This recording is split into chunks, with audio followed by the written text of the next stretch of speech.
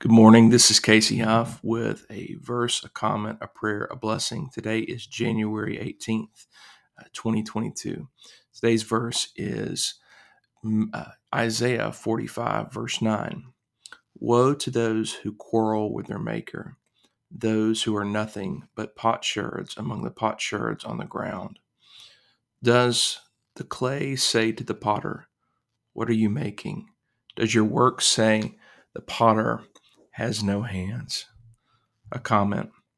One of the greatest sources of sin and deception in our lives is failing to remember the distinction between creator and creature. God is God and we are not.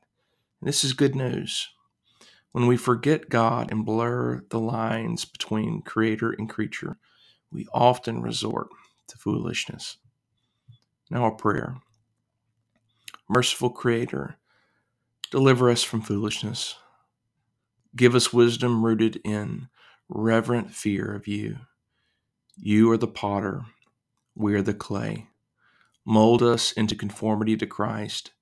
Grant us humility to see you in your greatness as you have revealed yourself in the face of Jesus Christ. Amen. Now a blessing.